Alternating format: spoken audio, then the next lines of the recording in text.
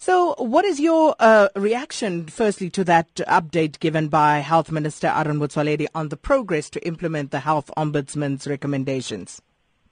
I think we should say firstly that we as Section 27 and the families have been working closely with the Health Department and the Premier in the implementation of these recommendations.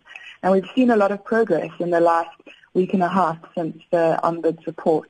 So I think it's really promising, and we're going to be keeping watching to ensure that all of the recommendations are implemented and that the people who were in Life Esidemeni are safe.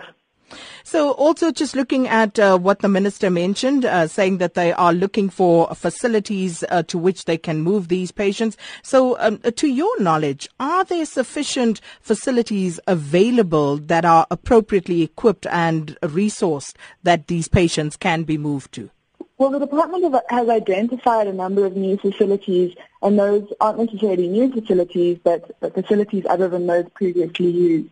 So including some of the mental hospitals, some older NGOs that have been operating for some time, and some of the other NGOs that can be capacitated to provide good care.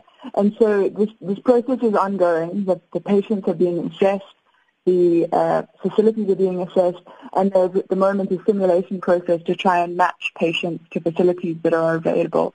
Obviously, the closure of the Life Esidemeni facility means that a huge number of beds that were previously in the system are no longer in the system, and so the department is now having to find alternatives within the current mental health system, which is quite a challenge. And just looking at Life Esidimeni, and there have been talks, people asking whether there shouldn't also be an investigation into what happened at that particular institution before the patients who were moved to the NGOs. What's your take on that?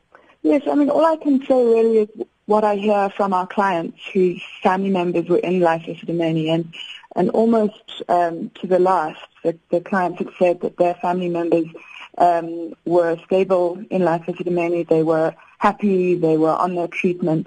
And so our clients seem to have been happy with the treatment received. There's also been a lot of talk about deaths of patients at Life Esidemeni, and that's certainly something that should be looked into.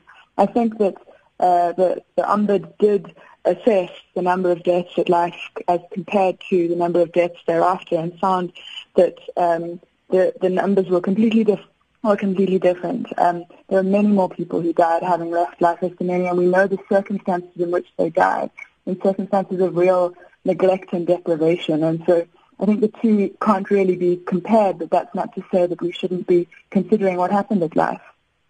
And considering what happened during the last move, are the families anxious about this move now?